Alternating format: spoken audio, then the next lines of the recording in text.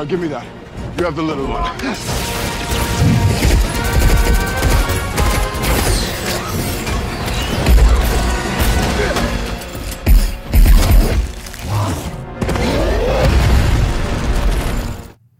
And that was our Joygasm moment to kick off this particular episode. That, of course, unless you've been sleeping under a rock, has been the Avengers Endgame epic climactic scene where we have just about every single Marvel IP from phases 1, 2, and 3 come together for a little kick buttery.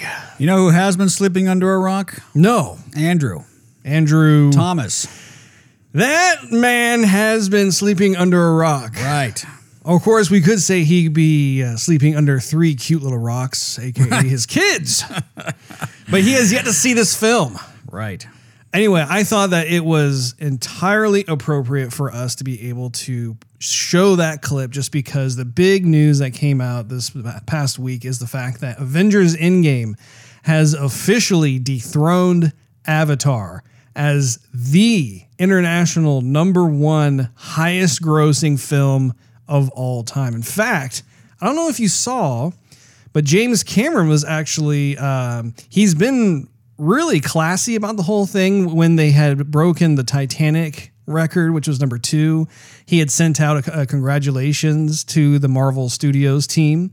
And he did it again when it came to breaking the Avatar record. And so it's really cool. Apparently, I guess in Hollywood, they do this thing where they go back and forth where whoever is able to be the next king of the hill, basically, I guess like the former king of the hill pays tribute and kudos to that particular studio or person. So Otherwise, they don't say anything at all. yeah. Well, no, I think it's cool because obviously there's no grudges or anything like that. It's kind of like, oh, wow, that's really, that is an accomplishment. Especially when Avatar is coming back to theaters for the high definition, and then it pushes Avengers right back down to where it was. And he's working on like 3 or 4 Avatar films right now anyway, so we'll have to see how those end up doing at the box office. But my goodness, like watching that clip again, I think I had seen that film 3 times at least in the theater, and it's been a little while since I've seen it. It just brings me right back to that moment of just like when you watch it and seeing all of your favorite superheroes all gathered together, and especially with Captain America obviously in control of Thor's hammer. I mean, did you get any return of the goose pimples? You know, I didn't. Why am I not surprised? I didn't. I like the first Avengers, not Endgame. Infinity War? Infinity War. Better than I liked Endgame. But in terms of that clip, though, it's a good clip, Russ. It's a good clip. it's a little bit more than good, Steve. I'd say it's spectacular. Maybe it's just watching it on such a small little screen. The sound was pretty good, though, wasn't it? Nice little bassy explosions in my ears.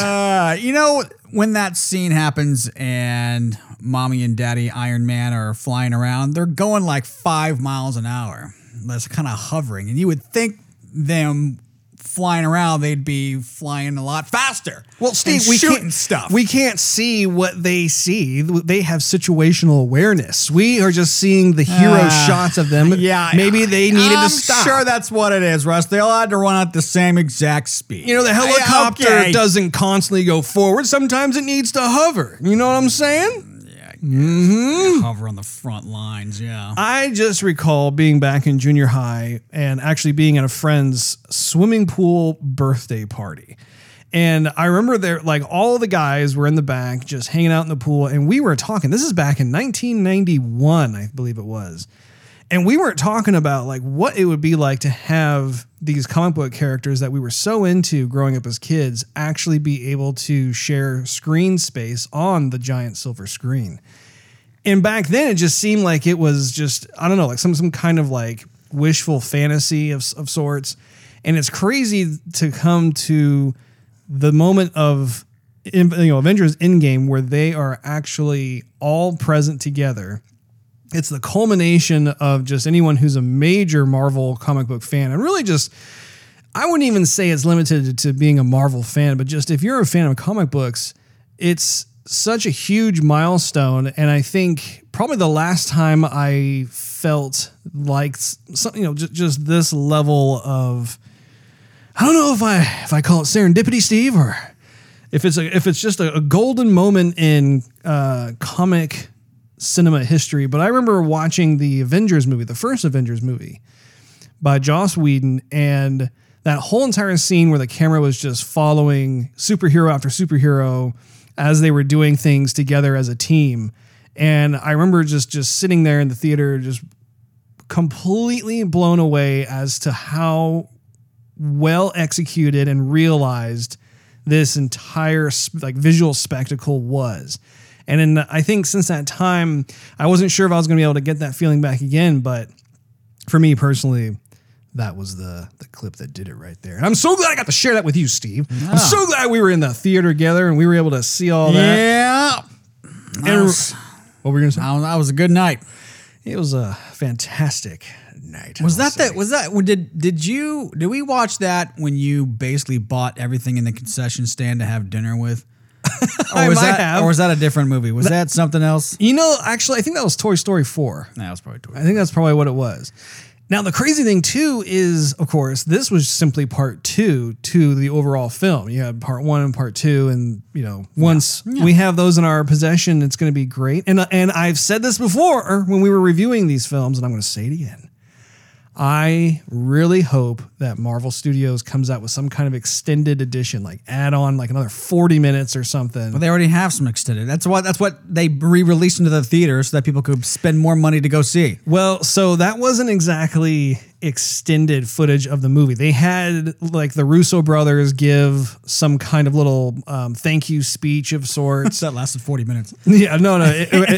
They had they did bring in a new scene. I don't remember exactly what it was. I want to say it was with Spider-Man or something, but it was pretty short apparently. And then they also had some sort of tribute, I think, to Stan Lee. But in terms of the movie itself, with the story, the special effects, all that, it was actually very little that they added to it. So I, for one, would love it when it comes to the home. I really would love it if they took a note from Peter Jackson when he released his Lord of the Rings films and have extended editions that will add on at least 40 minutes, if not maybe an hour to hour and a half of goodness. Because all the fans are just going to eat it up. I mean, who would say no to that? No, I don't want that. Anyway, you are listening to Joygasm, a video game and movie podcast. I'm Russ, Xbox Live Toaster 360. He is Steve, Xbox Live Stevevich. And we are going to continue our San Diego Comic-Con coverage in episode 132, I believe it is.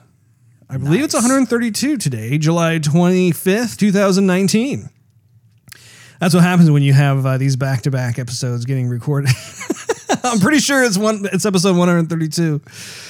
Anyway, I think in the interest of getting through the rest of my experience with San Diego Comic-Con, we're going to forego what we've been up to this week and just continue where we left off. So if you recall, in part 1, which, by the way, for those of you out there who have not listened to part 1, it's just the episode before this one. So really, I would highly recommend that you stop here and go back and listen to that, because there's a lot of goodness in there you don't want to miss. Part 1 is the first part.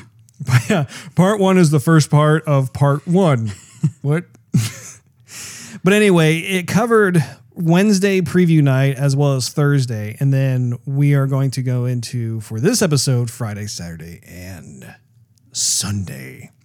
So, Steve, did you have any questions about what I covered in the previous episode? No, Russ, but I've been seeing you posting a bunch of pictures. Have you now? I have random people getting all close and buddy with you. Absolutely. Yeah, and I'll be talking about some of those folks tonight. Rubbing elbows and cheeks and little nozzles. Can I have an igloo kiss, please? Thank you. Butterfly kisses. Thank you. Yeah. Anyway, igloo kisses. I think it's Eskimo kisses. Oh, I'm sorry. On. Eskimo kisses. Thank you, Steve. Thank you for correcting me on that. I thought that sounded kind of off. I was like, why? Okay. Yeah. But you know what? That's why I have you. filled with random, useless knowledge. Nonsense. It's amazing how those seemingly useless little nuggets actually come into play more than one would think. Anyway, so Thursday was chock full of all kinds of different adventures that I was on. Just to briefly recap, there was a lot of Mondo goodness of me bouncing back and forth between Mondo, getting different types of prints. I got to meet Andy Park, who is the director of visual development at Marvel.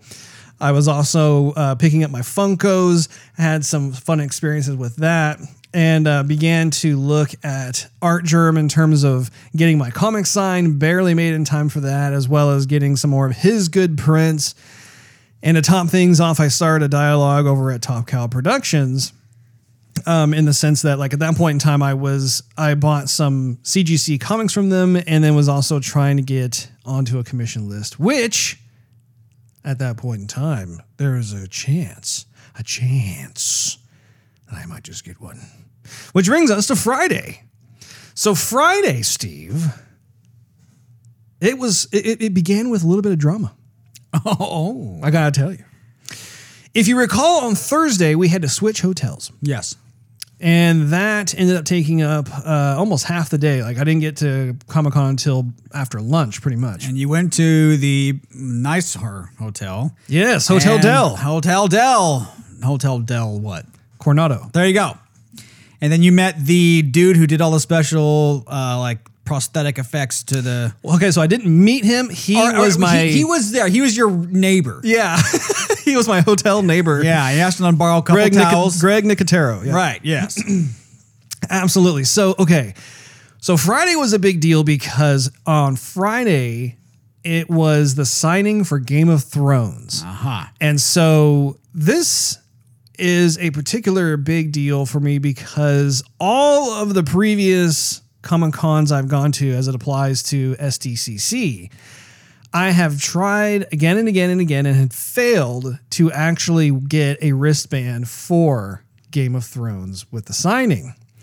So, and really, I mean, the only way that one could actually possibly win one of those is if you were to spend the night on the grass in line. And even then, it wasn't even like a foregone conclusion that you would get one. So what's crazy about this year is they have changed. And I think technically speaking, they started this last year, but they did this whole lottery system that I explained to you in the previous episode. And so it really evens the playing field in terms of pretty much allowing everybody who has signed up to be able to have a chance at getting some of these more highly sought after prizes. So it just so happened that I was one of the lucky few who got confirmed for the signing. Now, what happens is that I got a piece of paper that has a little QR code on it, and I had to present that to the Warner Brothers booth in order to get the wristband. And as part of the instructions detailed, it said that I had to get that taken care of between 6:30 a.m. and 9 a.m. on the day of. So I thought to myself, okay, no problem. So I get up in the morning and I get ready and everything. I get all my belongings. And, I've got my backpack. I got my SDCC stuff. I got my poster tube. I'm ready to go. I go out. I get an Uber. We're making our way down to the convention center. And it's not too bad. I would say it's probably around 8 a.m. And I'm thinking, okay, I got like plenty of time. I just need to go up to the sales pavilion, be able to show my QR code. I'll get it. It's not a problem. There's no real line for that whatsoever. We get to the convention center itself. Like we're almost at the drop-off point, and I look down and horror crosses my face, Steve. You peed your pants. No. You spilled your coffee. No. You stepped on your phone. I did have a coffee, but I did not spill it. Okay. I looked down in horror and realized I forgot to bring my San Diego Comic-Con badge with me. Uh-huh. Now, I know you haven't been to one of these before, Steve, but the badge is key to getting into anything remotely SDCC. I figured that, Russ. That's a huge deal, Steve. Dumb do you think I am? I don't think you're dumb. Oh, I just think, come on. I know that you've been to the smaller Comic Cons around here, but in terms of how this stuff Got my works out, badge. you know, I'm just trying to make sure I paint a whole picture. Okay. So you forgot it. You were so excited and caught up in the moment. You took your Uber. Now, have you got out of the Uber yet? No. Oh. No. That's what I'm saying. Oh. We were about to reach the drop-off point, and I realized, oh no. And what had happened is that I had gone out on a little date night thing with my wife the night before. Date night, whatever. And something stupid with the wife. No. I don't recall exactly. I think we just kind of hung out around we went and got sushi. After the third beer, everything just got fuzzy. Everything just got fuzzy. I think I got taken advantage of or something. But when we had gone out, I was still wearing my badge. And so she had said, oh, well, here, let me just have it. I'll put it in my purse. That's where it starts. And so then, so I call Leslie up in a panic and I'm like, you have my badge. And she instantly remembered too. She was like, oh my gosh. She's like, I think it's in my purse. I'm like, yeah, I think it is too. So I tell the Uber driver, we have to go back. And at this point, it's like, I want to say around around like 8:12 to 8:15, something like that. And it takes about 11 to 13 minutes to get one way from the hotel to the convention center. So I'm figuring this out in my head and I'm thinking, okay, if it's like, say 8:12 right now, we go back, it's probably going to be like 8:24, 8:26 by the time we get back there. Then we have to come back again and we're going to be like bumping right up. It's going to be like 8:48, 8:50, something like that by the time we get back. So anyway, what's really funny too is the Uber driver refused to continue driving until after I updated in the app that the drive was not over. I'm like, can you just keep driving? I'm updating right now. She refused to move forward until after I did all the button pressing and then click send and then it was confirmed. And then she started, I'm like, really?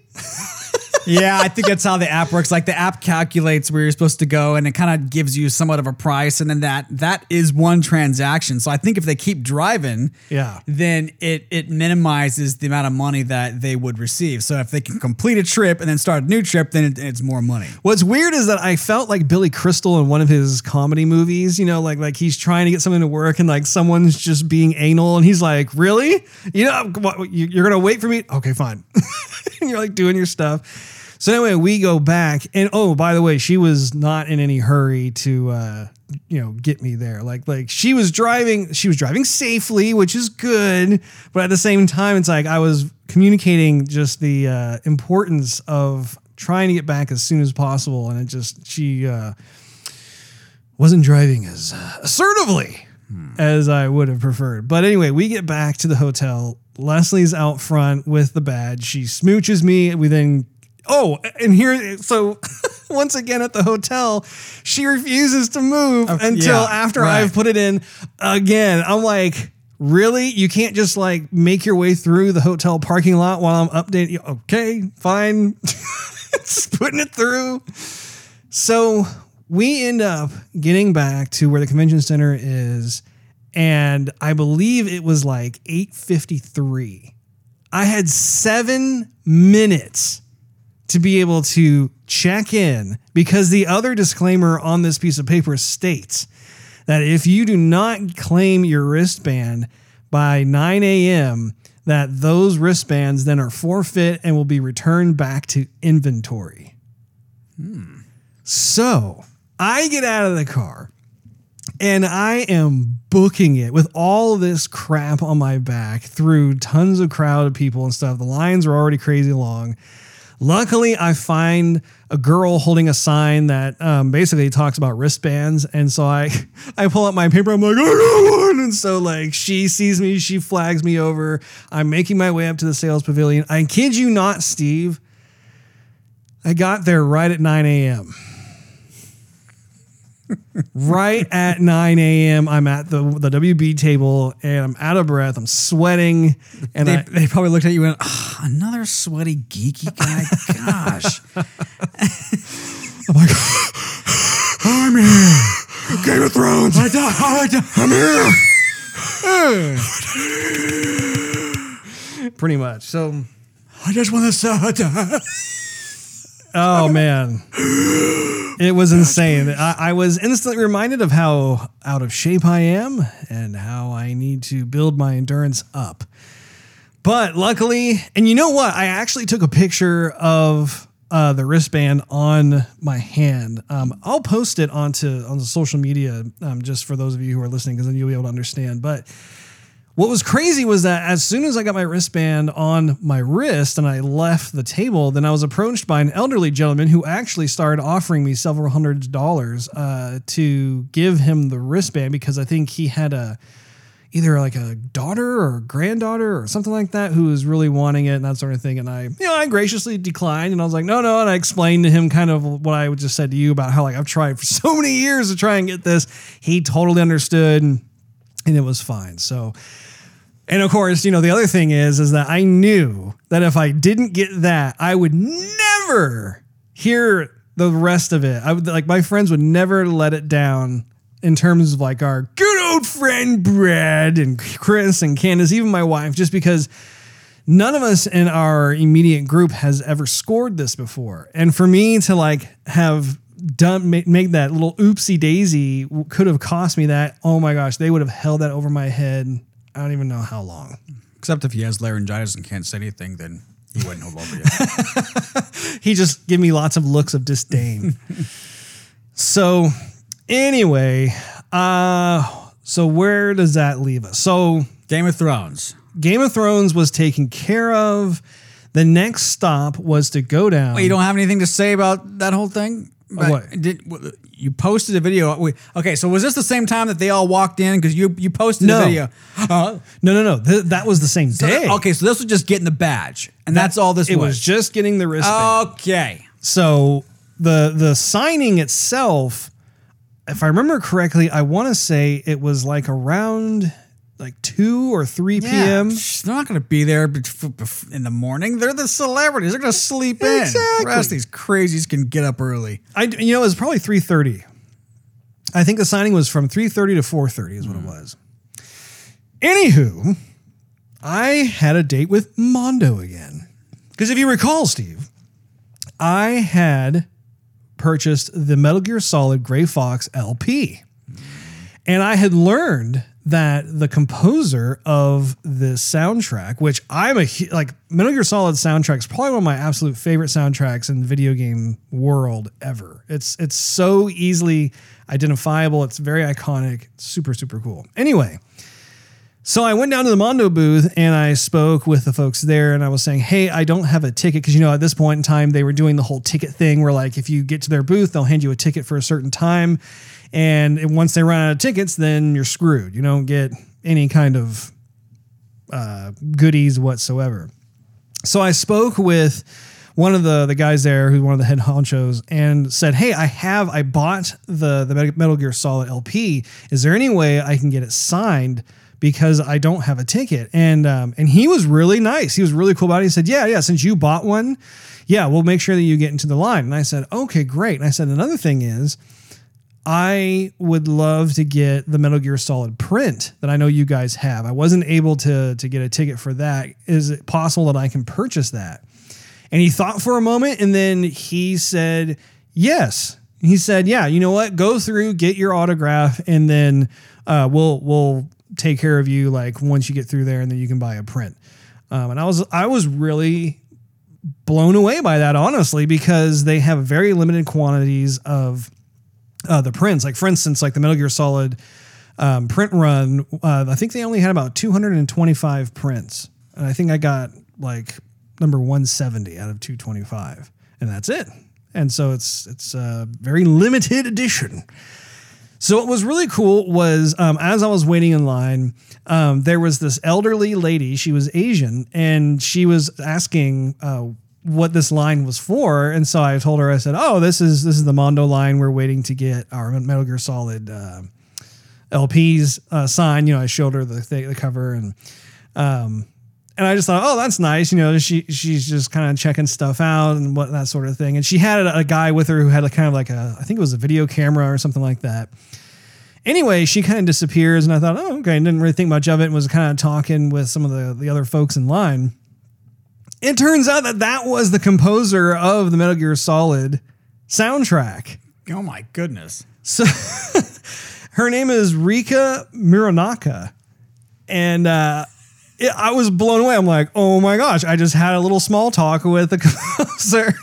Like, whatever, old lady, okay? Don't bother me right now. I'm telling you, okay, so this is a lesson that I get refreshed over and over and over again. Is like when you go to San Diego Comic-Con, it is imperative that you be friendly to everyone you come across and everyone you meet, because you don't know who you're talking to.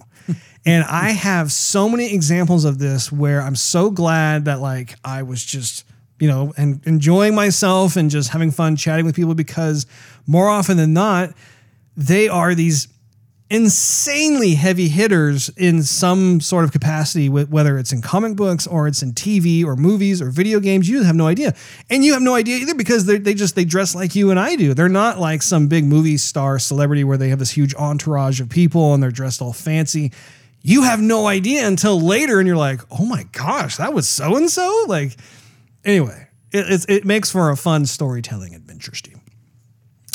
So I made my way through the line, got it signed, and I was actually talking to her some more. As she was autographing my soundtrack, I asked her, she had a pad of binder paper next to the signing, and I asked, hey, what's this for? Because I saw some names and email addresses and stuff, and she said, my latest project is I am working on some kind of virtual reality application that is focused around accessibility. So for folks who are deaf or folks who are blind or folks who just, perhaps they can't use their hands, that sort of thing. She's working on, she didn't go into a lot of detail about it, but she was saying how she was making that available for folks who perhaps have certain talents or skills that could help her with this project that she's working on.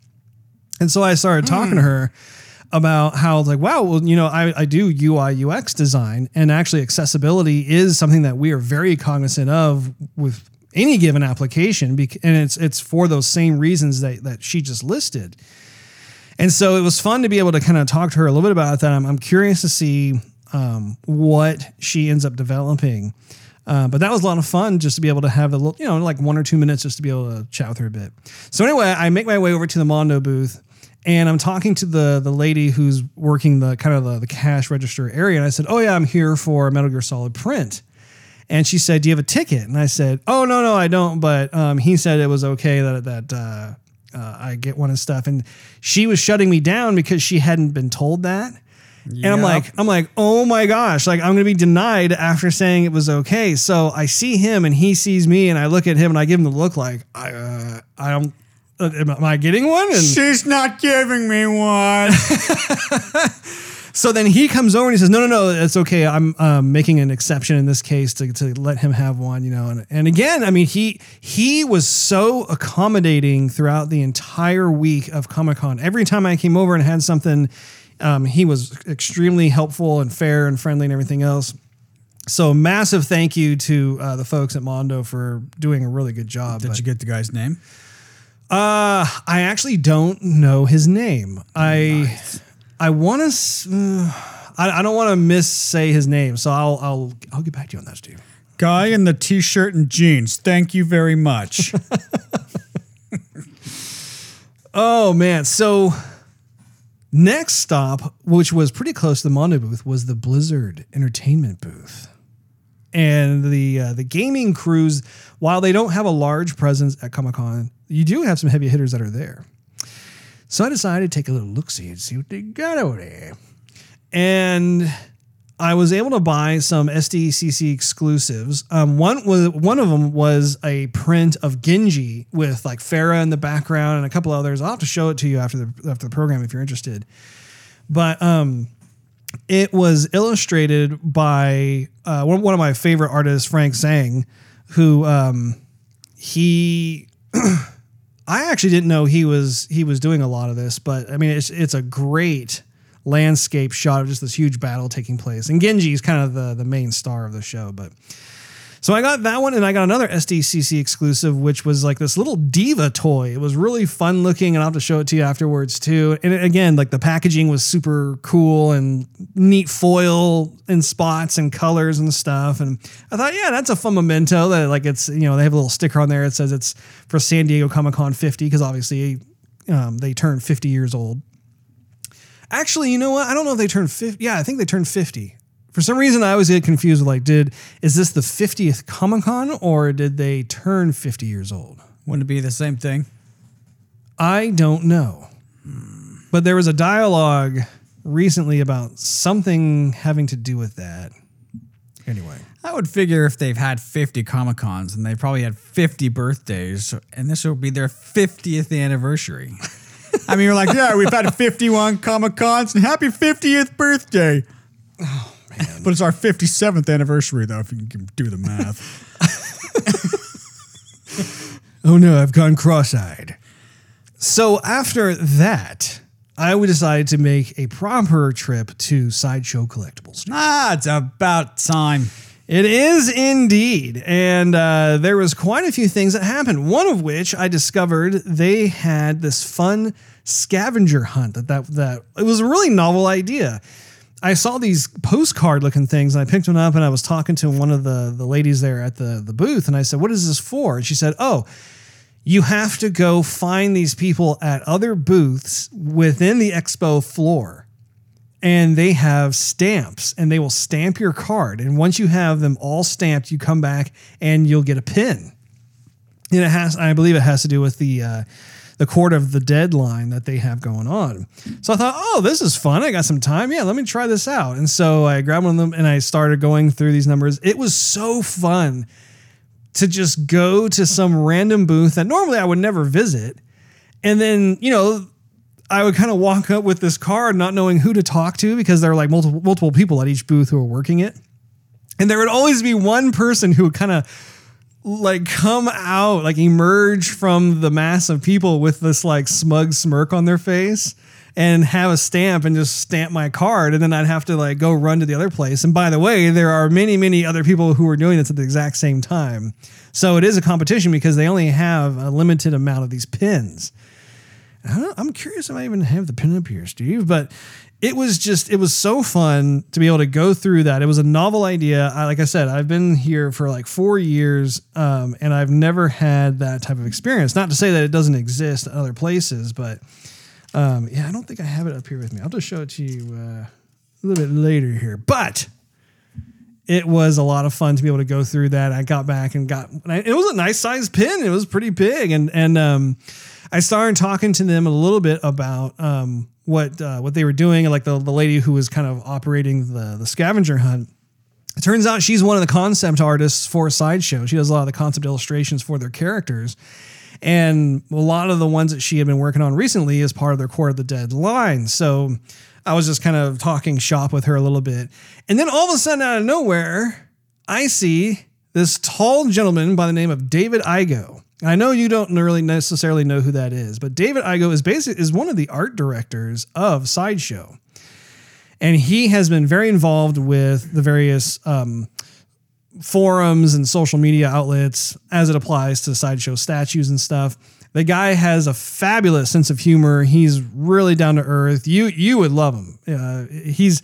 I think he's like 6'3" or 6'4". I mean, he's a pretty tall guy. And that was one of the first things I told him because like I looked at him, I was like, David. And what was crazy was that he actually recognized me. Russell? Russell 24 statues? He looked at me and he's like, Perkins, right? And I was like, how did you know? And all of a sudden it dawned on me, oh yeah, I've talked to this guy multiple times online. And we've had lots of different threads where we're just like geeking out on various things. We can't sell you the Megatron statue, Russ, unless you buy the Bumblebee statue too. They come in a package. Yeah, exactly. He's going to fall for it. So he also has a mind like a steel trap, Steve. He remembered, he actually brought it up as we were talking. He said, hey, did your statue situation ever get resolved? And I said, statue? And he says, yeah, the poison ivy one. I was like, wow, you remember that? And he says, yeah, I remember we were talking about it and how the guy I recommended didn't come through for you and everything else. And I was like, yeah, no, it just kind of evaporated. I think he just ended up ghosting me and stuff. And I shared with him some more information about it. But I was really impressed that out of all the customers that Sideshow has, and of course, I mean, he deals with all kinds of personnel and fans and celebrities and stuff, that he still recognized me and was chatting with me. And that scores a lot of points with me personally. I think it would be the same for you. That would go a long way, Russ. It would. It definitely will. Matter of fact, little anecdote. So when I was doing the car stereo thing, we went to CES, the Consumer Electronics Show, to see all our vendors represent the speakers and the nav systems and the amps and whatnot, all the project cars. And we would walk around. We were just kind of scoping things out, and people pointed their fingers at us. They went, Dan, Steve, Ray, da, da, da. They pointed out, like, yeah. They said, did you get your issue solved? We heard about your issue, this, that, and the other. You guys are great customers. And everyone, all the vendors are looking at us like, who are you? And will you buy something from us too? This is like in the middle of CES. So I know exactly how that is. I'm telling you that it means a lot. Definitely means a lot. So anyway, it was really fun to be able to talk with him. I took a picture. You probably have seen it, like on Facebook or Instagram or Twitter, one of those. But anyway, I thought it was worth mentioning that one of my favorite statues, I have some pictures here for you, Steve. One of the big statues that they had on display was their new Iron Man Mark 7. And as you can see, the base is like one big explosion, and it actually lights up. It really does light up. And then if you notice too, the missile that's being fired is like frozen in time and is also lit up, along with his arc reactor and his eyes and repulsors on his hands and feet. But how cool is that? What do you think? Yeah, that looks expensive. So you did get video of it. Please tell me you did. I don't remember if I got video of this one or not. Crying out loud. You have to understand their booth is huge. They must have had like at least 50 statues, if not more, on display. Yes. It's just hard. I did get some other statues on video. I'll have to show it to you, Steve. Not to worry. Maybe I did get some. You know what? You might be in luck. Let me see. I can show me later. Just keep on going with the story, Russ. Okay. Well, anyway, this one was one of my favorite statues of the entire thing. It was amazing. This particular pose. Do you recognize which scene this is from? That's the scene where he's taking off and shooting something. Yeah. This is when Bruce Banner from the first Avengers movie says, that's my secret cap. I'm always angry. And then he turns into the Hulk and he smashes the head of that big alien worm thing. Flying caterpillar from another world. And remember how that thing was going up like this? Yeah, and revealed a secret weak spot, and Tony shot him. Absolutely. That's what this is from. I love it. It's a thing of beauty, Steve. The other statue that I'm really impressed with is the Rogue Maquette. And I did get video of her, but I may have to show it to you later. This is, unfortunately, the lighting is not the best on this, but you kind of can see it here, but it looks like she's flying in place.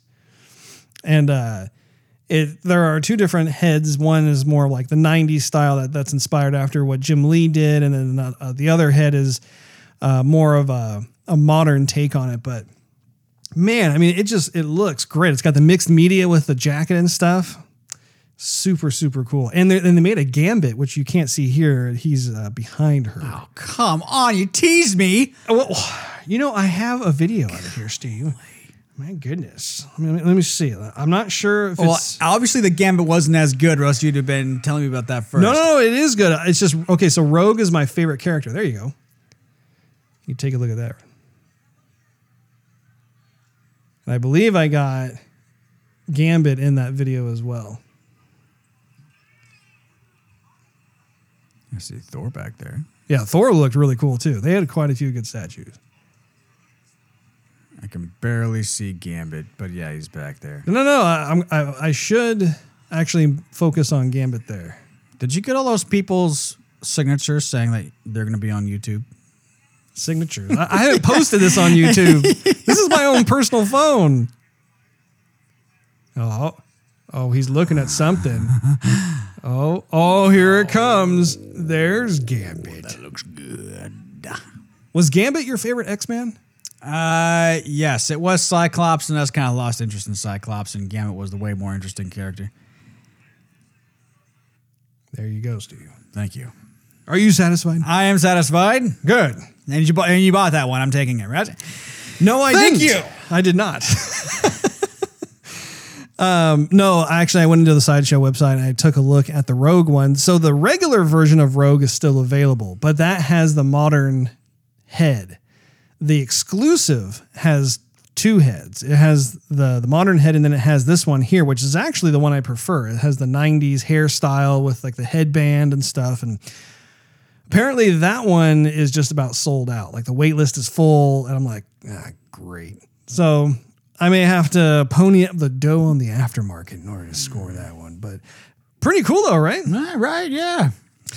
Now then, I decided to keep the statue thing going, and I saw this other booth there that had a company name called Quantum Mechanics, which I've never heard of before. But this one, and I posted some of this stuff on social media, there were these really cool, they're more cartoony, but they were statues of Batman with like Batgirl and Robin and Red Hood and Nightwing and all that. Did you see those pictures? No. Okay. There is a creative designer by the name of Mohammed Hawk, who he was responsible for designing. I think there were like 3 of these different statues on display. But he took more of a charming, kind of like a really I would say endearing approach to the statues, where it's not the dark, brooding, gritty, violent Batman kind of thing. It's much more of like a vacationing, not vacationing, bounty soft kind of bounty soft. I'd be curious to see what you think of it when you see it, because it's a different style, but I really found it appealing, and it turned Batman more into like a father figure, and Santa Claus got it, and then it turned all of the other characters like Batgirl and Nightwing and Red Hood, all them. He turned them more into like kids who were kind of like climbing on top of him, like on his shoulders, and he's got one dangling from his arm and stuff, and it was just really cool. It was not cheesy or corny or anything like that. I found myself really enjoying the look of it. So I'll show it to you. In fact, I think I might even have a video of that one as well, Steve. But I'll show it to you after the podcast here. Anyway, I thought it was so cool, and I actually ended up meeting the designer. He was there. I was talking to a guy who was working the booth. I was like, "Oh, I really like this. Can you tell me who designed it?" And he just kind of like put his hand up. He's like, "Well, I did." And I was like, "Oh, no way!" And I shook his hand, and it was super cool. So, I ended up ordering one. It should be coming, I imagine, this month or next month. So you'll be able to check it out. But it really resonated with me as a dad. You know? Okay, Russ, I'll take your word for it. I believe it was called Batman Family is the name of the statue. Bat Family. Batman Family. Batman. Mm-hmm. Fatman Family. I'm just kidding. I don't know. At this point in time, Steve, it was time for the Game of Thrones signing. So time had passed. Now, one thing you haven't said is that if you've eaten anything. I don't believe I did. I think I had a coffee that morning, and I did not have time to buy any kind of lunch whatsoever. Nice. In fact, that was how a lot of these went. Was these days were going by. There were a couple of days in there where I did break for lunch, but other times I actually just didn't have time, or I just forgot to, because I was just on this euphoric high the whole time. I'm like, I don't feel hungry. I feel satisfied in other ways. So anyway, we get through, and that's when you saw the video clips of like the actors coming in, everybody saying hi, and that sort of thing, and getting excited. And I make my way through the line saying hi and shaking hands with a few of the various actors who are signing the Game of Thrones poster. And I get to Macy Williams, who she's quite popular, and she plays the little girl who was part of the Stark family. And so I thought I would just have some fun joking with her Not, it, I mean, it was basically just a way just to like banter with her while she's signing my poster. So funny story. I ask her, I'm like, so where's Sting? And she said, Sting? And I said, yeah. Did you bring Sting with you? She's like, Sting? And so I start making a sword motion. I'm like, yeah, Sting. And then one of the other actors sitting next to her turns over and goes, I think he means needle. And I was like, oh my gosh. And we all start laughing. And I'm like, I'm so sorry. I've got my fantasy shows all mixed up. I've got Lord of the Rings and Game of Thrones. I was wondering why Samwise Gamgee's not on this panel right now. Oh, I was so mortified and just, it was such a huge flub. And golly, it was so funny. Luckily, like they took it in stride. It was totally, one of the things I do think about is like, hey, at least if for nothing else, they're going to remember me more than some of the other fans. Maybe not in the best light, but still they'll probably remember that, hey, we're that guy who like totally like thought of us as Lord of the Rings instead of Game of Thrones. They will remember you as they're rolling their eyes. Yeah. Not exactly one of my quickest moments on my feet, but man, I still... I'm going to treasure that moment, even though it probably wasn't my best moment. Anyway, did you see that when I first talked about that? You did. Okay. I saw you post it. Oh my goodness. Well, after the Game of Thrones signing, was actually right when I left the line, I was approached by a person who wanted to buy it from me right then and there. And I respectfully declined. I said, no, thank you. So it's crazy, like just how in demand it is, and which is saying something because the final season of Game of Thrones left fans pretty unhappy with how it ended. In fact, you may have read about how there's some sort of big petition where they've had a lot of people sign and request that they redo the entire final season. So despite the fact that there is a lot of the controversy surrounding how they ended the TV show, the fans are still there. They are still in huge numbers and are rabid about that show and the people who are in it. So once that ended, I thought it was a good time to head back to the Hotel del Coronado. If for nothing else, just because I had that Game of Thrones poster and I was really afraid that it was going to get bent or someone's going to snag it. So I'm like, this is a good time to go back home. So I did, and I hung out with my lovely wife on the beach that they had there and had dinner, and it was great. They actually have, FY to the eye, Steve, they actually have a person that comes out to the property of the hotel, and apparently he's like this professional sandcastle builder. I'm not sure if you'd seen. I did see that. Yeah. You did see it? I did see that. What'd you think? I think he actually, the same dude does that. I think he does it every year because I've seen that before where someone has taken a picture of like a little San Diego Comic-Con looking icon thingamajiggy-doo, and it's always in sand. And so when you posted it, I thought, man, I've seen that somewhere before. I don't know if it's the same guy. Might not be, but the idea is still the same. But yes, I did see it. Well, this particular guy apparently comes out daily. And every day he makes a different sandcastle. Must be a nice job. Well, I'm not even sure if he gets paid for it. He might just do it because he likes doing it. I met him. And he's, he looks like he's probably in his 60s. He may be retired and just does it for fun. I don't know. But apparently the hotel is fine with it, which, of course, I can't see why they wouldn't be because it impresses the guests. Don't build sandcastles here, okay? That's not what we're about. There will not be joy spread around here at all. The beach has got to be smooth for Instagram. Can't have any sandcastles. In fact, you're lucky that we don't charge you to be here. So anyway, that was my Friday. What a day. Exactly. So that brings us to Saturday. How many days left, Russ? Well, there's Saturday and Sunday. Now on Saturday, I decided I wanted to try and shoot for the Marvel booth, Steve. Because if you recall, we wanted to get t-shirts. We did. You didn't get t-shirts. I didn't say that, Steve. I made a bolt for the Marvel booth. Now, the biggest thing about Marvel is, and I have known this for years, is that It's spelled with a V, Marvel. not a B. Exactly. Marble. Marvel. Marvel. We had this Marvel. wordsmithing brainstorm session. It came down to either Marble or Marvel. Marvel won. By one vote. Yeah. Narrowly passed.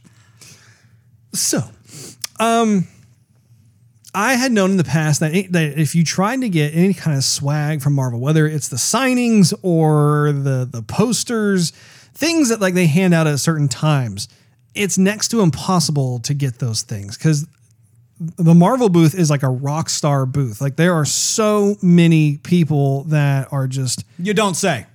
Well, it's crazy to watch because like obviously there are, by the way, well, I'll just finish this line of thought here. There are certain booths that you see year after year that just, they attract a ton of people and they're just overwhelmed the whole time. Random. The Peanuts booth. They have a Peanuts booth. From the comic strip, Charlie Brown and Snoopy and all that. Yeah. Lucy. I didn't realize that they even had a presence at SDCC, but they do. They have a Peanuts booth where they sell different types of like exclusive merchandise and stuff. They are on fire. Peanuts was a great little comic. What was it? Charles Schultz? Yeah. Sure. Yep. From Santa Rosa. Aww. But what's crazy about it though is that to me, obviously it's an older IP and they're not necessarily, to my knowledge anyway, they're not like jumping out with all kinds of like tons of new content. I'm here to tell you every day and I wasn't even interested in the Peanuts booth. I just walked by it, but they were swamped like every day. It was amazing to me. What were they selling? Oh, just plush toys, plastic toy things, shirts and stuff. And, lots of stuff with Snoopy and Woodstock and Charlie Brown, Schroeder, Lucy, all of them. It was crazy, but they are still very, very relevant in today's world. Nostalgia sells. And what's crazy too is that the people in line were people of all ages. It wasn't just like, oh, these are our parents' generation and our generation. It was like, no, they were like kids in line and teenagers and 20-somethings. It was like, wow, this has staying power. That's amazing. I thought you'd appreciate that. That's Steve. crazy, Russ. Did you buy anything? Well, no, like I said, I didn't go into that. Yeah. Getting back to the Marvel booth, Steve. So I get there and of course it's swamped. You're right. But, I think to myself, What'd you not think? a problem. Okay. Because I'm not going for the timed release swag. I'm just trying to get to their store to be able to buy the stuff. Right. Steve, They were sold out. no. They have, remember those tickets I was telling you about, like Mondo does, where like if you have a certain amount of tickets, Right. they had the same thing, but for their store. And they were completely sold out of their tickets. I was talking to one of the workers there and I was asking, how does this work? And she said, unless you are able to get to our booth within the first 5 minutes of the entire convention opening for the day, you're not going to be able to get a ticket because it gets sold out. So it is sold out. I said it was sold out and you're like, not necessarily. So is this story going somewhere? It is indeed, Steve. Do I have you on the edge of your seat? Yeah, you do. My butt's going to sleep. So I asked her, I said, so when's the next time I can get a ticket? She said, tomorrow. You're like 10 minutes. Like, oh, okay. Yeah, We're I right here then, wish. I guess. So she says, you're going to have to come back tomorrow morning. And at that point, I'm thinking, wow. But I All leave right, tomorrow morning. No, I wasn't leaving. I was scheduled to leave on Sunday. I had to leave by like 3:00 in the afternoon. But anyway, I was thinking to myself, okay, I got to go. As I'm having this conversation, though, there was this guy in line who was listening to the conversation. So as soon as I was done talking to her, he said, hey, what shirt you want? I was like, well, I have to look at it. Why? And he's like, I'll get you your shirts. I was like, really? Yeah. Yeah. Well, this lady right here, point like right at 1 inch away from her face, she says no. He was in line. He had a ticket. And I said, well, can you... Well, wait, it's like to pay it forward. Exactly. Exactly. From the story from the last episode. Exactly. You have my attention. All makes sense now. So I'm looking at him, I'm like, well, is there a limit as to how many you can buy? Because obviously you want to get certain ones. And so we got verification that actually, no, you can buy as many as you want. So I said, oh, okay. Now, the only problem was that this guy was asking that I pay him through Venmo, which I wasn't signed up on, but I started to download the app. And I was like, okay, no problem. I'll use Venmo. Well, the guy behind that guy was listening to our conversation, and he said, hey, no, I got him. I'll get you your shirts. What kind of shirts you want? He says, you can pay me. He was like, what do you use? You PayPal? And I said, yeah, I'm already hooked on PayPal. He's like, yeah, don't worry about it.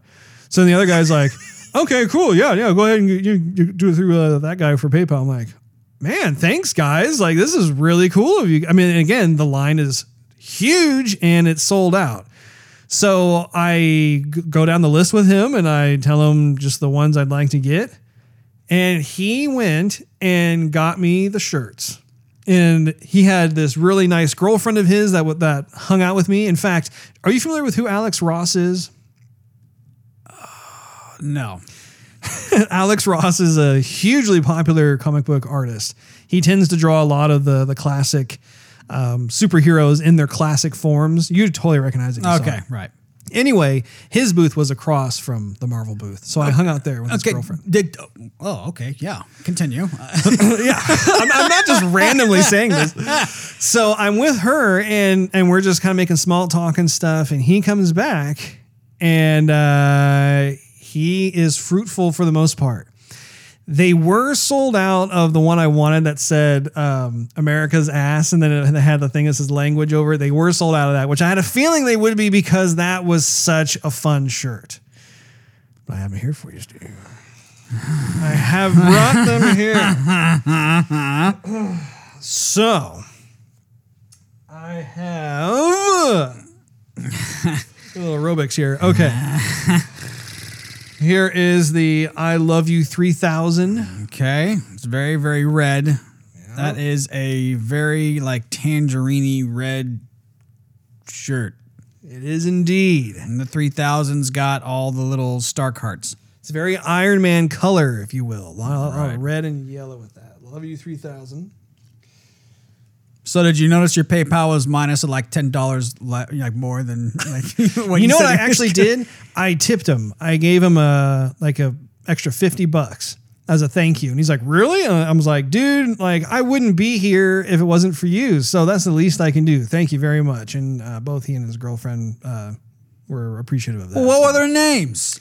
You got to get... I didn't get their names. Oh my gosh. I didn't get their names. We wished each other well, though, and said enjoy the con, all that fun stuff. But, here's another one. Worthless. It's kind of a black T-shirt, and it has the Tony's reactor in the beginning, or at the center of it here. Proof that Tony Stark has a heart. There you go. Okay. Does it glow in the dark? I don't know. I'd have to look at the tag. This is actually only the second time I've looked at these shirts since I got them. Because that would be really, really cool. All right. If it glow in the dark, just going to say it. I'm not sure if this one does. Since, things lit up on his chest, Russ. Here's another one. This is the one I was looking forward to quite a bit. I'm seeing a lot of your shirts, Russ. Ain't Cool, seeing Marvel. none of the ones that I'm looking for. Come on. Okay, hold on a second. All right. So basically, you bought the entire website and Filling my lap up with shirts over here. You're looking very cottony.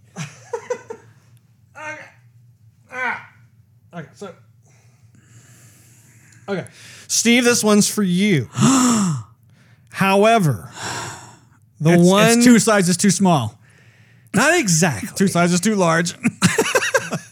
This one was also, the one that you liked was also one of the most popular. Of course. That's because I have good taste, Russ. I don't know if you knew that or not.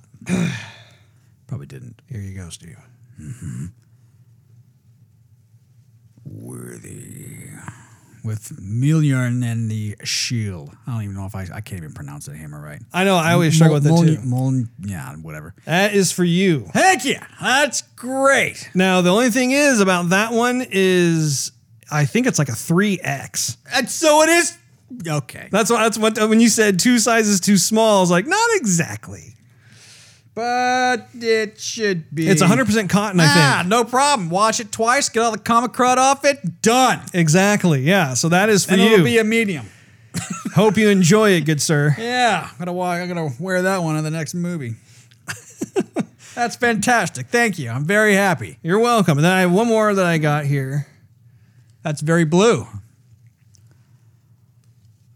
If you recall. On your left. Yep. Do you remember who said that? Yeah, Cap said it to Falcon. Yep. Yep. And then Falcon said it back to Cap He did. at the end when he came back. You did. So very, very happy that I was able to actually get these. So were there any that you also wanted that I was not able to get? Yes. Which ones did you want? It was the Asgardians one. It was the what did it read? Asgardians one? Asgardians of the Galaxy. I remember asking them for that, but they may have been sold out of that one. May have been. I'm not going to say it with 100% certainty. Well, if I were A solid 75% certainty. Yes. I mean, if I was to choose between both shirts, if I had a choice, I would definitely choose this one. That one's pretty awesome. I like this one. Yeah. So definitely happy and relieved and grateful. And I wish I would have gotten their names because I totally would have. Give them a shout out. Exactly. For Would have like given a shout- days. So- Yeah. Golly. So anyway, that was really cool. That's how the Saturday morning started out, Steve. Yeah. So you're walking around with a smile on your face, got to chat the dude's girlfriend up, you got to give him some money, got what you wanted, didn't have to get up early in the morning the following day, rush down there. Absolutely. All the camaraderie was there, positivity, Yeah. graciousness, everyone's being civil. That sounds great. It sounds fantastic. Now then. Can I buy you some Dippin' Dots as a thank you? What flavor you want? I tend to go for the mint chocolate chip. So I then go back over to the Top Cow booth, which obviously is owned by Mark Silvestri. Ah, yes.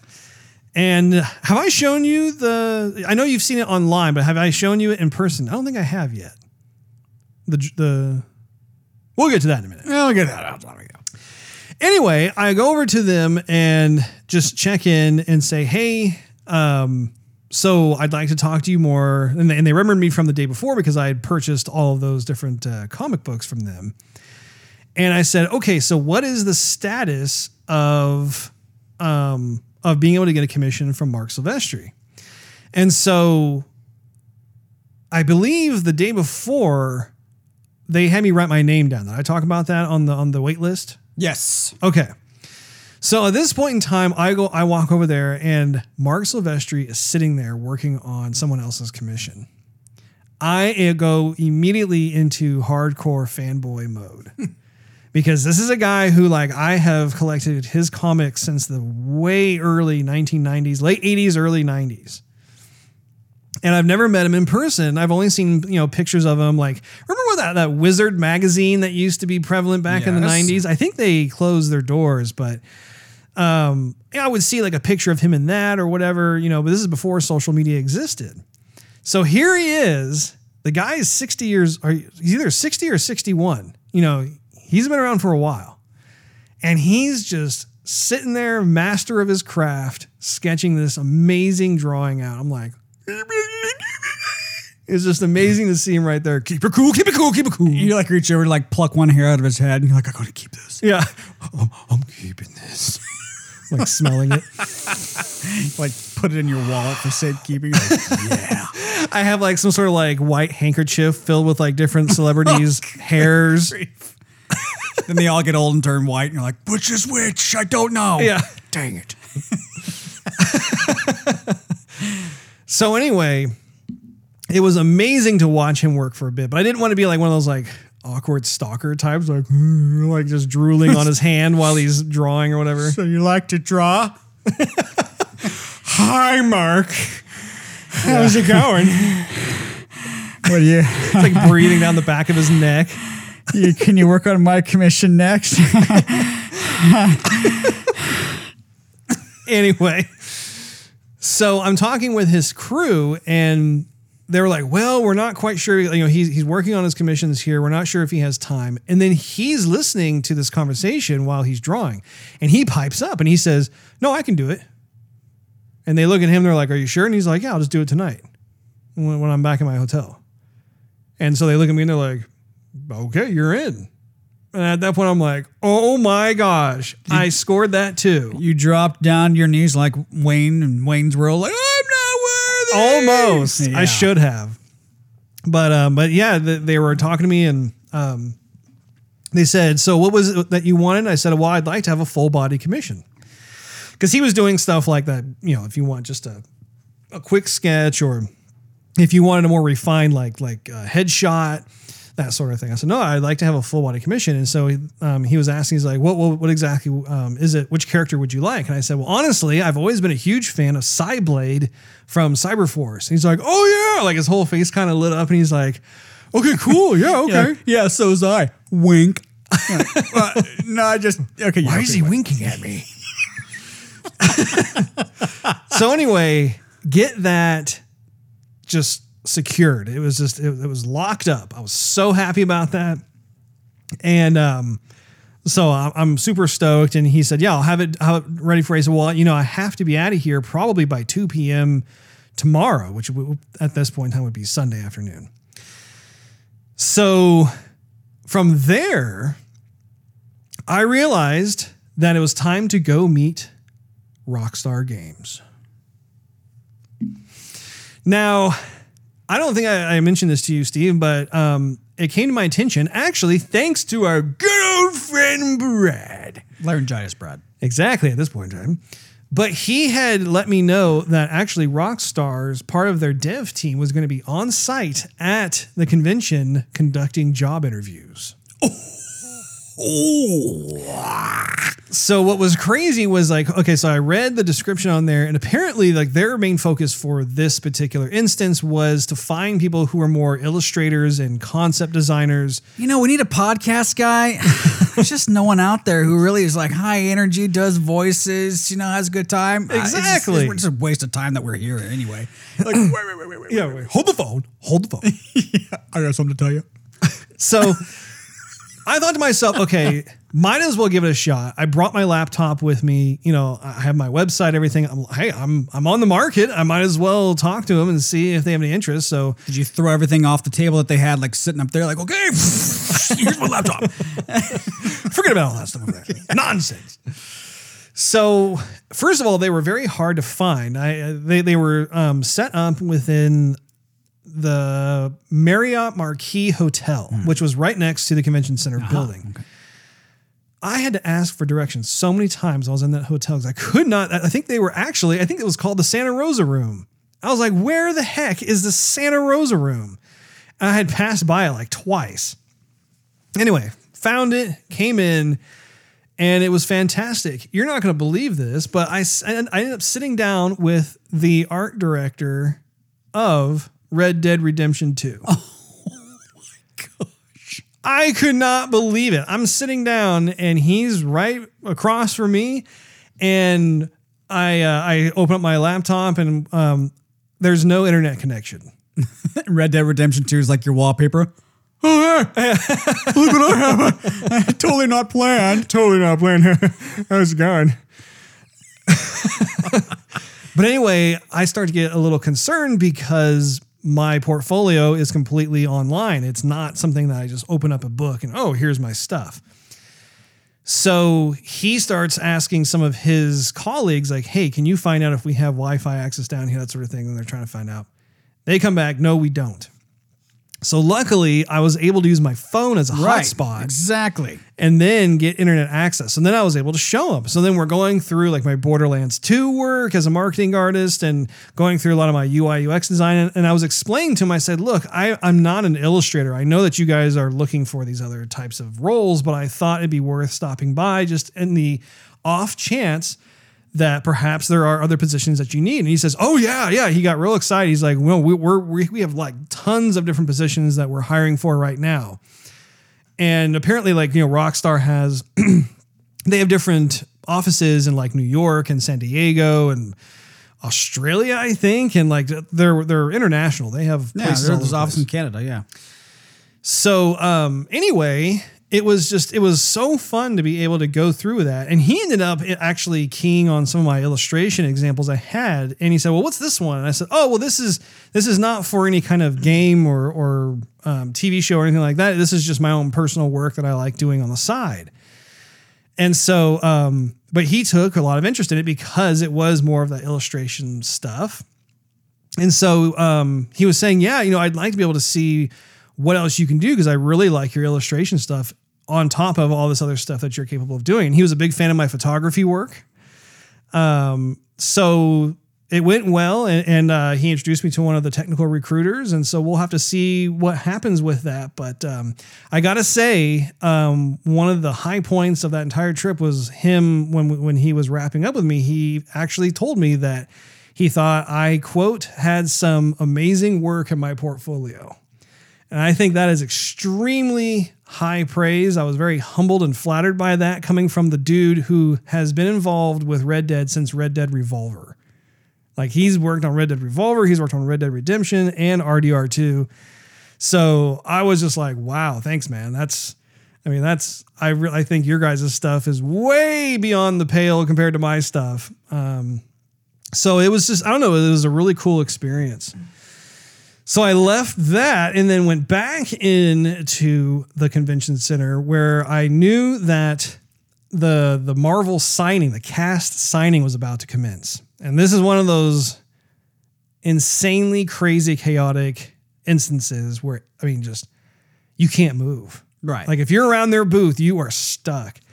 And it's the one time where all the Marvel employees lose their cool and they're just like, keep moving. You're blocking the line. You cannot stop. Like all these security people are just trying to, get people moving, but people don't want to move because they want to have like a good spot to like take pictures and film the celebrities that come out. And the fans had every right to, because Hall H, the place I was describing to you before, well, Marvel had their big panel that day earlier, and they had, I don't know if you saw the videos, they had a ton of celebrities come out because they announced their entire lineup for Phase 4. And so they were bringing, they had all kinds of people. They had Angelina Jolie come out, and they had Natalie Portman come back out. They had Chris Hemsworth was there, and they were introducing what's that guy's name that we're both big fans of, and I can never pronounce his name correctly, like Marshall Ali, or he's the guy from House of Cards. Right, Marshall Ali, yeah. Did you know that he's part of the Marvel family now? Yes, Ross, I posted on Facebook. Okay, well, I can't keep track. Blade. Exactly. He's going to have to work out a little bit, though. I think he has a good look for it. Well, he definitely has a good look. But I'm just saying he's got to bulk up a bit. Yeah. Well, we'll see what happens. Apparently, actually, Blade is not slated for Phase 4. I think it's going to be Phase 5. So, I have so many shirts on my lap. Yeah, it's getting hot in here. Is this I know, me or what? I'm feeling warm. I'm like, why am I feeling? Oh, that's right. I have like 6 shirts on top of my lap here. Why are my thighs sweating so much? Anyway, at one point, I'm in this crowd too because I want to see who's going to come out. Did you tell the Marvel staff, I'm not going to move, all right? You want to make me? Want to make me, bro? There was this old woman who was in one of those like electric scooters, and she was so bitter and so pissed behind me. Like, she was just screaming at all of us. She's like, you need to keep moving. I need to pee.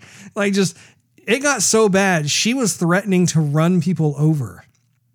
She was like, I'm going to run into you. I'm going to run over you. I don't care. Like, she's like cussing up a storm and stuff. I mean, it got so intense from her. I was thinking, I was 2 seconds away from turning around and saying, if you touch me, I will accuse you of assault and battery, because she was in one of those huge scooter things. Like, you can hurt somebody with those things if you decide to go full tilt forward like that.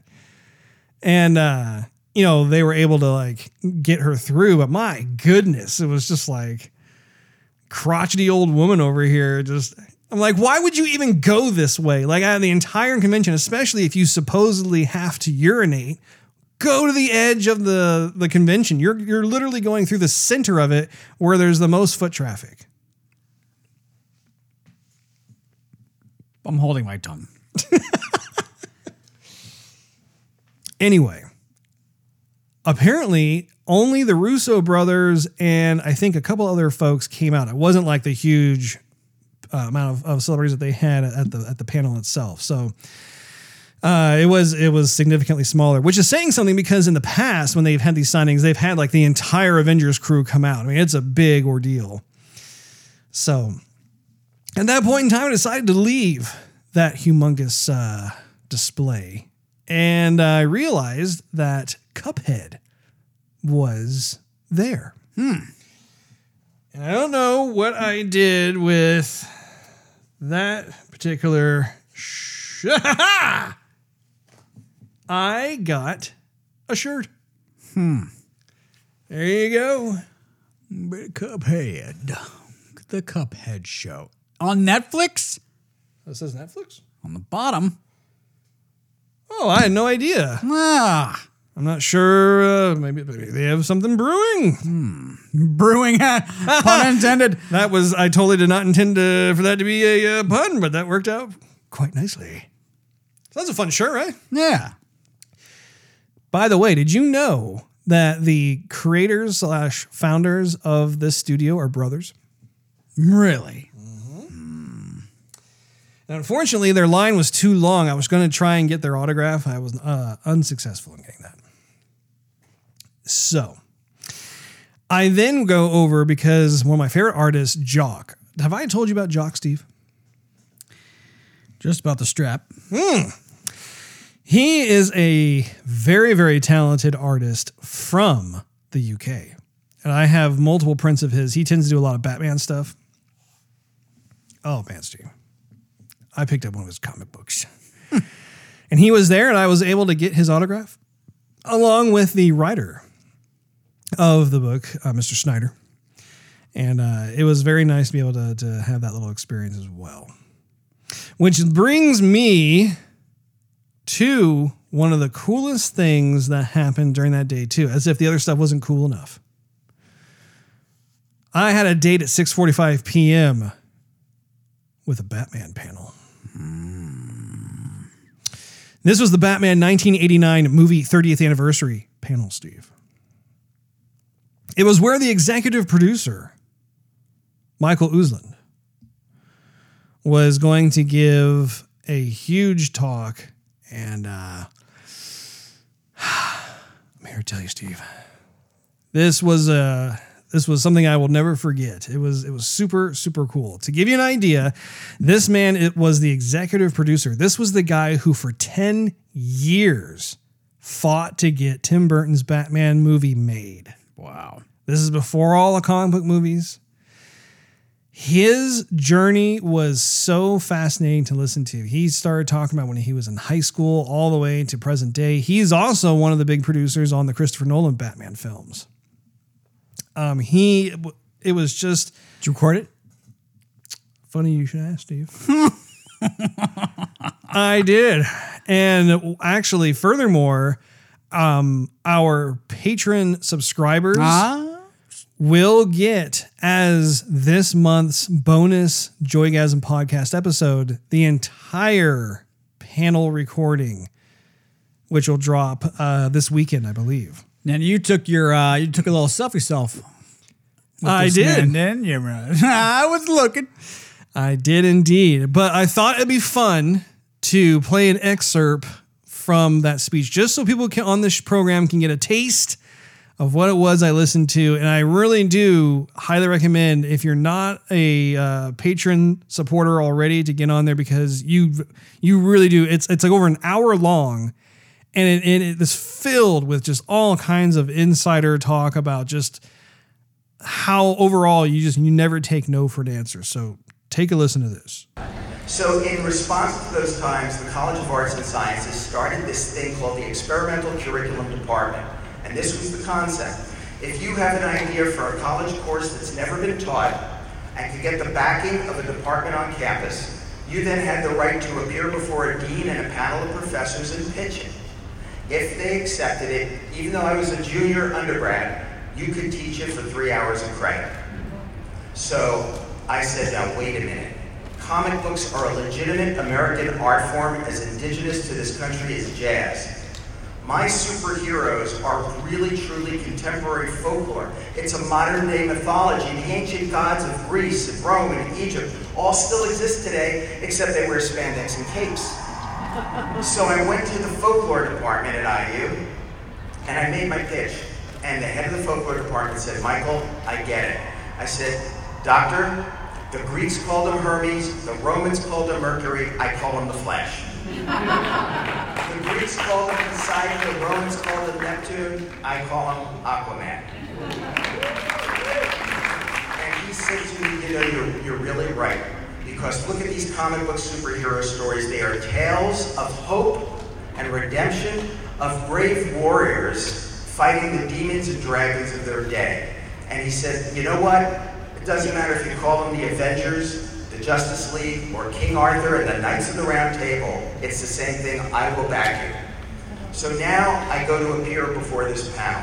Let me set the scene for you. My hair is down to my shoulders. I'm wearing a Spider-Man t-shirt. I've got a bunch of Superman and Batman comics under my arms. I'm wearing my hippie love beads, thank you very much. And as I go walking into this room, it is a dark mahogany room with a big conference table, professors around it. I thought I had just walked into the secret sanctum of the Justice League. And as I walk in the door, the dean, do you ever see an old person who has this little pair of half glasses and wears at the end of the He looks down at me over his glasses and says, so you're the fellow who wants to teach a course on funny books at my university? Folks, I knew I was in deep trouble. And I launched into the first pitch of my life. He lets me speak for 2 minutes and cuts me off. He says, Mr. Eastland, stop. He says, come on, really? He goes, look, I read comic books when I was a little kid. I read every issue of Superman I could get my hands on. But all comic books are cheap entertainment for children. Nothing more, nothing less. I reject your theory. This, don't say because this was the first life-changing moment I experienced on my journey. Because I could have bowed my head, picked up my funny books, and turned around and walked out. But I figured I have absolutely nothing to lose here. So I decided to stand my ground. And I said to the dean, may I ask you just 2 questions? He said, ask me anything you want. I said, Dean, are you familiar with the story of Moses? And he looked at me and he goes, well, yeah, so? I go, so Dean, very, very briefly, could you just summarize the story of Moses for me? And he folded his arms, sat back in his chair and said, well, Mr. Eastland, I don't know what game you're playing here, but I'll play this with you. He said the Hebrew people were being persecuted, their firstborn were being slain. Hebrew couple placed their infant son in a little wicker basket and sent him down the river Nile.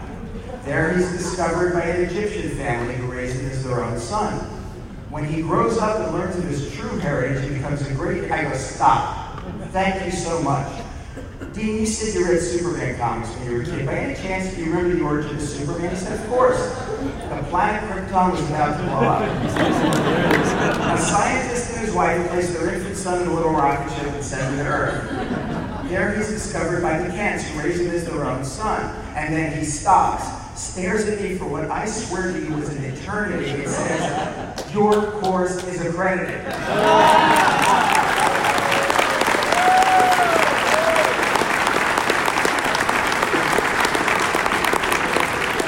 So that was just one little excerpt from the entire thing, which I thought was just fantastic. That part in particular was when he was in college, and he was talking about how like you can get as a certain amount of credits, you could teach a class, but it had to be approved by the dean.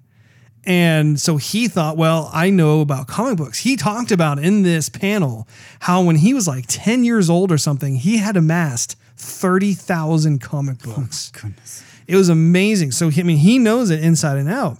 And I just loved how he used that example of just not backing down, not taking no for an answer, and how he was able to convince the dean, look, this type of mythology is It's taught, but it's taught during different time periods. But the point is that every culture has its own kind of, quote, modern mythology for its time. And I thought it was so cool how he made him go through talking about the story of Moses and then talk about the origin story of Superman. And you could see how, see how those two are parallel to each other. No, they're not the same, but they still run parallel to each other in terms of the storytelling and like the details and stuff. So what did the dean say at the end? I was trying to catch it and I didn't get it. He said, your course is accredited. Basically, he was able to convince the dean that he was able to take the course. And it goes on from there where he talked about how at that point in time, there were no classes in the country, let alone the world, that taught comic books, because this is back in the 70s. His was the very first comic book class ever that was taught. And he talked about how he goes into detail about how when he was accredited, he realized all of a sudden, oh my gosh, who's going to come to this thing? Because he wasn't sure like if anybody had interest in comic books or not. And so he goes through this whole ordeal of like how he calls up the press. This is back in the rotary phone days. He calls up the press, but he doesn't say who he is. He asks to speak to a journalist and he acts totally outraged. And he's like, why aren't you doing your jobs? And the journalist is like, oh, we are doing our jobs. What's the problem? And he's like, did you hear? They are going to be teaching comic book stories at the local college. If you guys would get up off your butts and do your jobs, I cannot believe we as taxpayers are having to pay for this. And he hangs up the phone on the journalist. He says that from that moment on, from the first moment that the class started, there was NBC, ABC, CBS. They even had Playboy sitting next to like Hallmark or something like that. Like he had like the entire News Corps media were there recording him as he was teaching the class. And it instantly gave him a huge amount of exposure and street cred. That is definition guerrilla marketing. Yes. It goes on. I mean, there's so many details. And like I said, if you're a patron subscriber, you've got to listen to this bonus episode for July. But I mean, he talks about how that day after his first class, guess who called him? Stan Lee. Bada bang. And said, hey, I'm seeing you all over the TV. And I just want you to know I approve of what you're doing. I think it's great. Let me know how I can help. What a man. The next day, guess who called him? The president of DC Comics. So you had the blessings of the two juggernauts within the comic book industry who were willing to give any kind of support they could. And it just goes on from there. I mean, it talks about how when he's done with college, he's trying to get into wanting to make movies. And Batman, of course, is like his big favorite character. How on earth he's going to do this because his father is a stonemason. His mother is a bookkeeper. He has no connections in Hollywood. It's a fascinating journey to go through. So anyway, I'll leave it at that with that. But it was so cool. After his panel, I went over there, shook his hand, got a picture with him, and I just said, Michael, your story is an inspiration. I absolutely love all the work that you guys were able to do. And he was just, real accessible, really nice guy. Honestly, I would love to be able to get him onto the program. I don't know if that's even possible. I would love it if Michael Uslan were to come on to Joygasm and for us to be able to do a profile on him because he's a fascinating gentleman. What was also really neat too was that there were two other people in the audience that he introduced to all of us, and they're very, very important people. One is the granddaughter of Major Malcolm Wheeler Nicholson. And he was the person who founded the comic book company that would later turn into DC Comics. He was basically the founder of DC Comics. And his granddaughter was in the audience, and her name is Nikki Wheeler Nicholson. And I was able to go over to her and say hi and shake her hand and just talk to her briefly. She has a book out. I think the title is called DC Comics Before Superman, which I'm planning on reading myself. But just really nice lady. And then there was a second lady. Her name was Athena Finger, and she is the granddaughter of the Batman co-creator Milton Finger. And you have to understand, Bob Kane was one side, and then the other half of that equation was Mr. Finger, and he was the one who really put a lot of the aesthetic that we know and love today of how Batman looks and how he kind of like, just with the utility belt and the ears and all that kind of stuff. And he was telling Bob, hey, well, let's try this. Let's put that in. Let's put this in, So it was fantastic to be able to meet both these ladies and Mr. Uslan as well.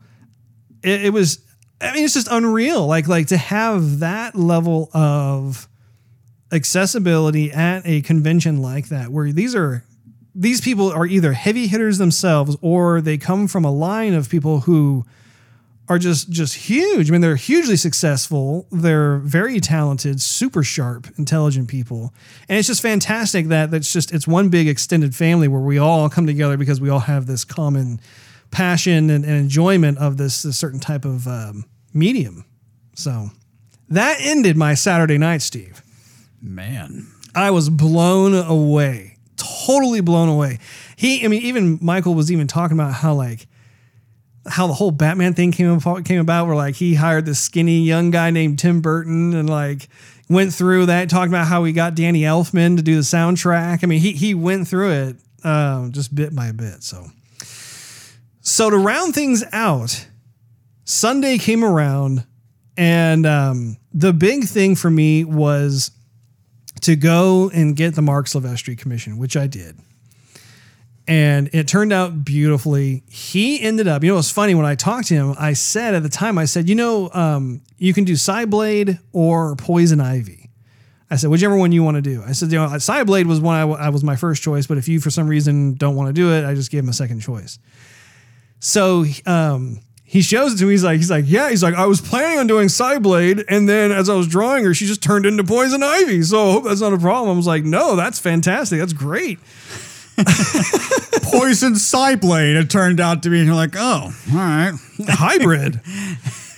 Anyway, it was just really, really cool. What was neat about it too was that I found out that Marc Silvestri is going to be releasing a series for the Batman comics. I think it's this year. It's going to be part of the DC Black label, if I remember correctly, which makes sense because he's really good friends with Jim Lee, and Jim Lee is now the chief creative officer over at DC Comics. So it was almost like I got kind of a sneak peek as to like what his drawing style was going to be for one of the characters from the Batman world.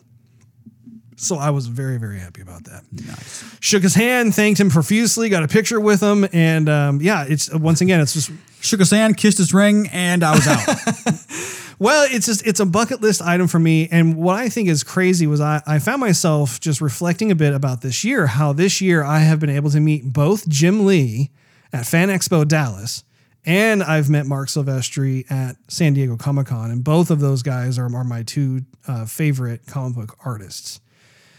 And that's just saying a lot, just because I've known these guys for at least 2 decades, or at least know of their work. I don't know them personally, but it's crazy because I feel as though we've entered into this world where you suddenly can actually have the ability to be able to meet these people who have had such a huge impact on your life, whether it's, for entertainment or it's creatively, personally, whatever it is.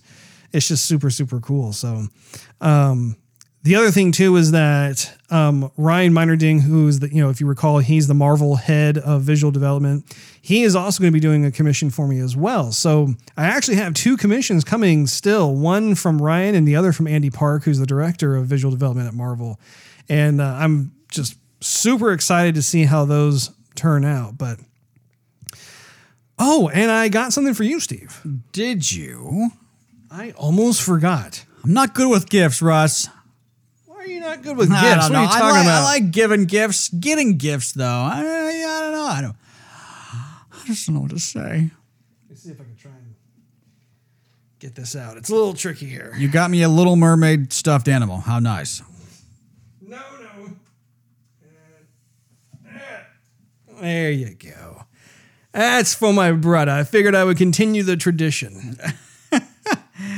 It is a Final Fantasy VII Remake poster with Cloud Strife on one side, Sephiroth on the other side. Oh, yeah. They had their own booth there. And while it's not a cloud cutout, like cardboard cutout, like what I got for you back in the 90s, I saw that and I was like, okay, I've got to get this for Steve just for old time's sake. So, do with it what you will, Steve. But I thought you'd get a kick out of that. Yeah. Got a little toe tapping kick there. Pew! Oh, man. So I got to say, overall, it has been just an amazing experience at San Diego Comic-Con for me. I really could not have asked for a better experience overall. It's just amazing just from the very beginning of Brad's friend being able to hook me up with that professional badge, being able to have Wednesday through Sunday, and just thinking about all the different things that transpired over all those days. And really, when I look at my list, I think I was able to achieve everything on there and then some. It was just a fantastic time. And man, I've got nothing but happy memories from it and just a lot of fun swag stuff to show for it. And so I hope everybody had a fun time listening to this as well as the first part. And you could probably see why we cut this into two parts, because there is a lot to cover here. So did you miss it, Russ? I mean, I know this was a good trip, but was it better than the last Comic-Con trip?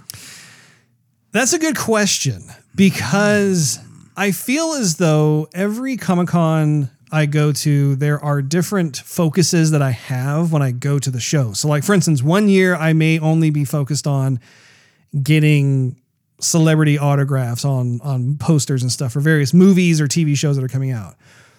The next year I might be more focused on discovering different artists in Artist Alley and getting commissions or buying prints of theirs, whatever. Another year it could be just like the different events that are going on both inside and outside the con. I mean, there's just all kinds of stuff happening. Maybe I know there was one year where Leslie and I spent a significant amount of time just in the panels themselves, where we were watching shows that weren't even released yet. Like, they were showing private pilots of TV shows that were going to be released later that year, or maybe not even until next year. So it really depends on just what I was going for. But I can say, I mean, this was definitely really high on the list. I really did just love every moment of it. I love the hotel that we stayed at. I thought it was great to be able to cut my time between being at the con and then also spending some quality time with the wife. Just getting some R&R, and having good seafood, by the way. I'm a huge seafood guy. And being out here in Texas, we don't get the freshest, best seafood, but out on the coastal California area there, it's I forgot how good it is. Yeah. And I had like seafood so much. I had like sushi, I had fish and chips, I had some other types of fish as well. I was just like, oh, I got to get my fill while I'm here. No doubt. That's what I would do.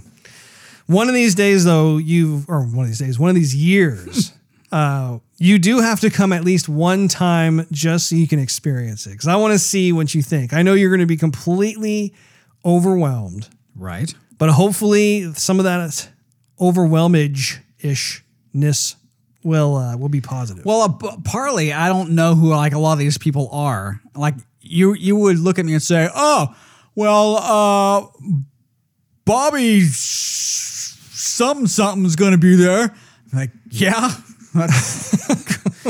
Cool. I guess we need to get you caught up. But anyway, did you have any other questions for me? Are you to go again next year? I'm going to try. If for nothing else, you know what? That I almost forgot. What? So I also got some of these fun Joygasm cards made. I was able to pass some of them out, but honestly, I had so much to do on each day, I wasn't able to do it as aggressively, but I got about 1,000 of those puppies made, and they're specifically designed just to like say the name of the show, what we're about. And on the flip side, there's a QR code that if you use your phone camera, you'll scan it and it'll take you right to the joygasm.tv website, specifically our network page.